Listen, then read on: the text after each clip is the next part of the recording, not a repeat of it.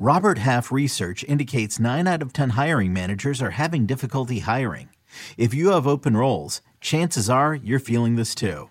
That's why you need Robert Half. Our specialized recruiting professionals engage with our proprietary AI to connect businesses of all sizes with highly skilled talent in finance and accounting, technology, marketing and creative, legal, and administrative and customer support. At Robert Half, we know talent. Visit roberthalf.com today. Lessons learned from a 2021 fantasy draft. Right now on Fantasy Football Today in 5. All right, Dave. Dave is here. I'm Adam. Dave is giving me the swing away sign with his hat over there, fixing his hat. We're going to look at last year's Fantasy Football Today draft, 12-team, 3-receiver PPR league.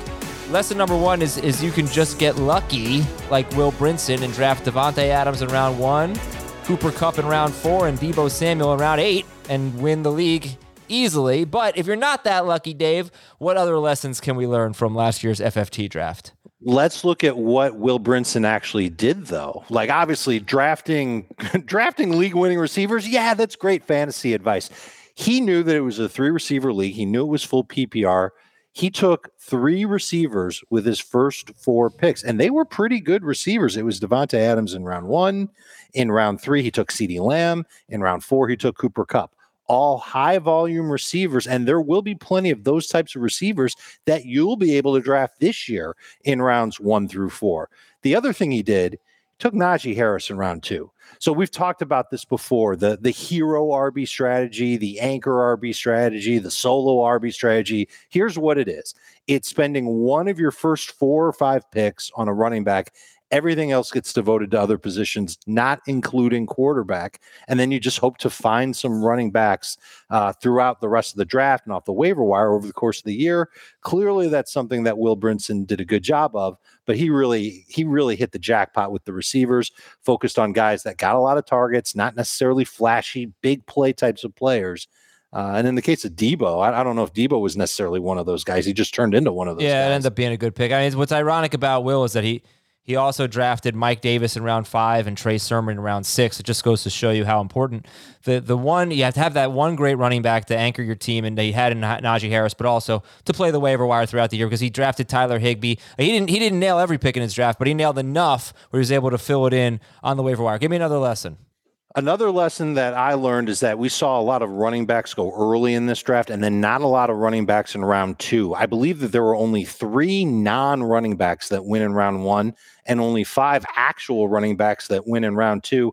And I would expect that people are going to see something similar to that this year, Adam. I think you're going to continue to see people gravitate toward running backs early on in round 1. And this spits in the face of what Brinson did. And Brinson's the one who just won the league. So maybe this isn't the best advice, is to not take running backs in round 1 and wait until round 2 and take what the best of the guys left that are there.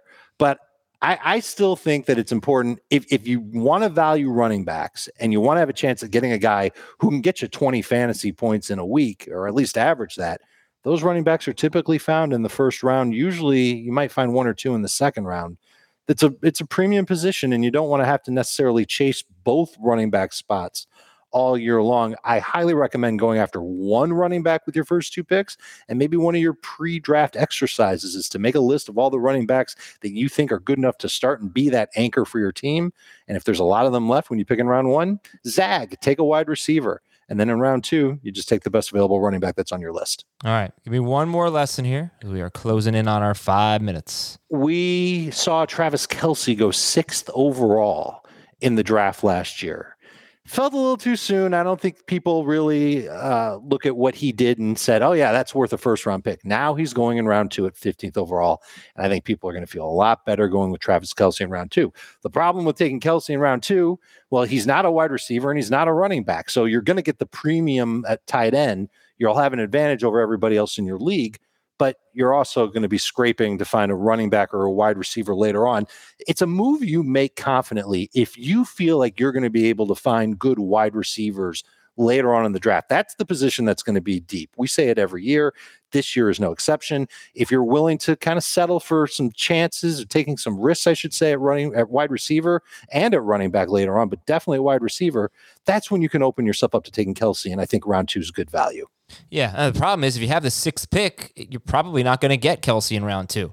So, or Andrews. So if you have the 6th pick. Oh, I think you can get Andrews. I don't 18th? Know if that's a good move. Yeah, maybe. It depends. Yeah, sure. But yeah. You know what I'm saying, though? If you draft early and you want Kelce, you might have to reach for him, but maybe it's not the best idea. The next pick was Devontae Adams. But then it was Derrick Henry and then Aaron Jones. So Kelce may not have felt like the best pick at 6 overall, but he was still better than some of the players who went right after him, but not Devontae Adams. So And Adams was a great first-round pick, but 1, 2, 3, 4, 5 spots later went Jonathan Taylor. Yeah. Right, and that's one of the things we'll talk about on the full-length show is finding the next Jonathan Taylor. You can be a first-round pick and still be a breakout. Could it be DeAndre Swift maybe? Something like that. Like who's going to be that late-round pick, that late first-round pick that actually performs like the number 1 or number 2 player overall? And even though, yeah, it was a first-round pick, it was still an amazing value. All right, Dave, thank you very much. And because you know what? Dave was calling that. Dave was saying Jonathan Taylor is going to be that kind of player that even if you take him in round 1, I mean, you're still winning because he's. I got him in round 2 in a bunch of leagues. Wow, right. Felt good. Because they had offensive line issues, and that was another thing. There were these things that happened. How about the fact that he's a talented player? Right, but I'm saying good. He fell. He fell because. Just going back to what Brinson did. Brinson drafted good players. Yes, but he fell. Players that, like Rashad Bateman, we think he's going to be good. We haven't seen it yet. Right, but what I'm saying is. You don't push those guys up. Jonathan Taylor fell because Carson Wentz was hurt, Quentin Nelson was hurt. So, but they were coming back. We knew they were coming back. Right. Don't overreact to preseason. A lot to talk about on tomorrow's show or on Monday's full-length show. Thanks to Dave. Thanks to you guys for watching and listening. We'll talk to you tomorrow on Fantasy Football Today in 5.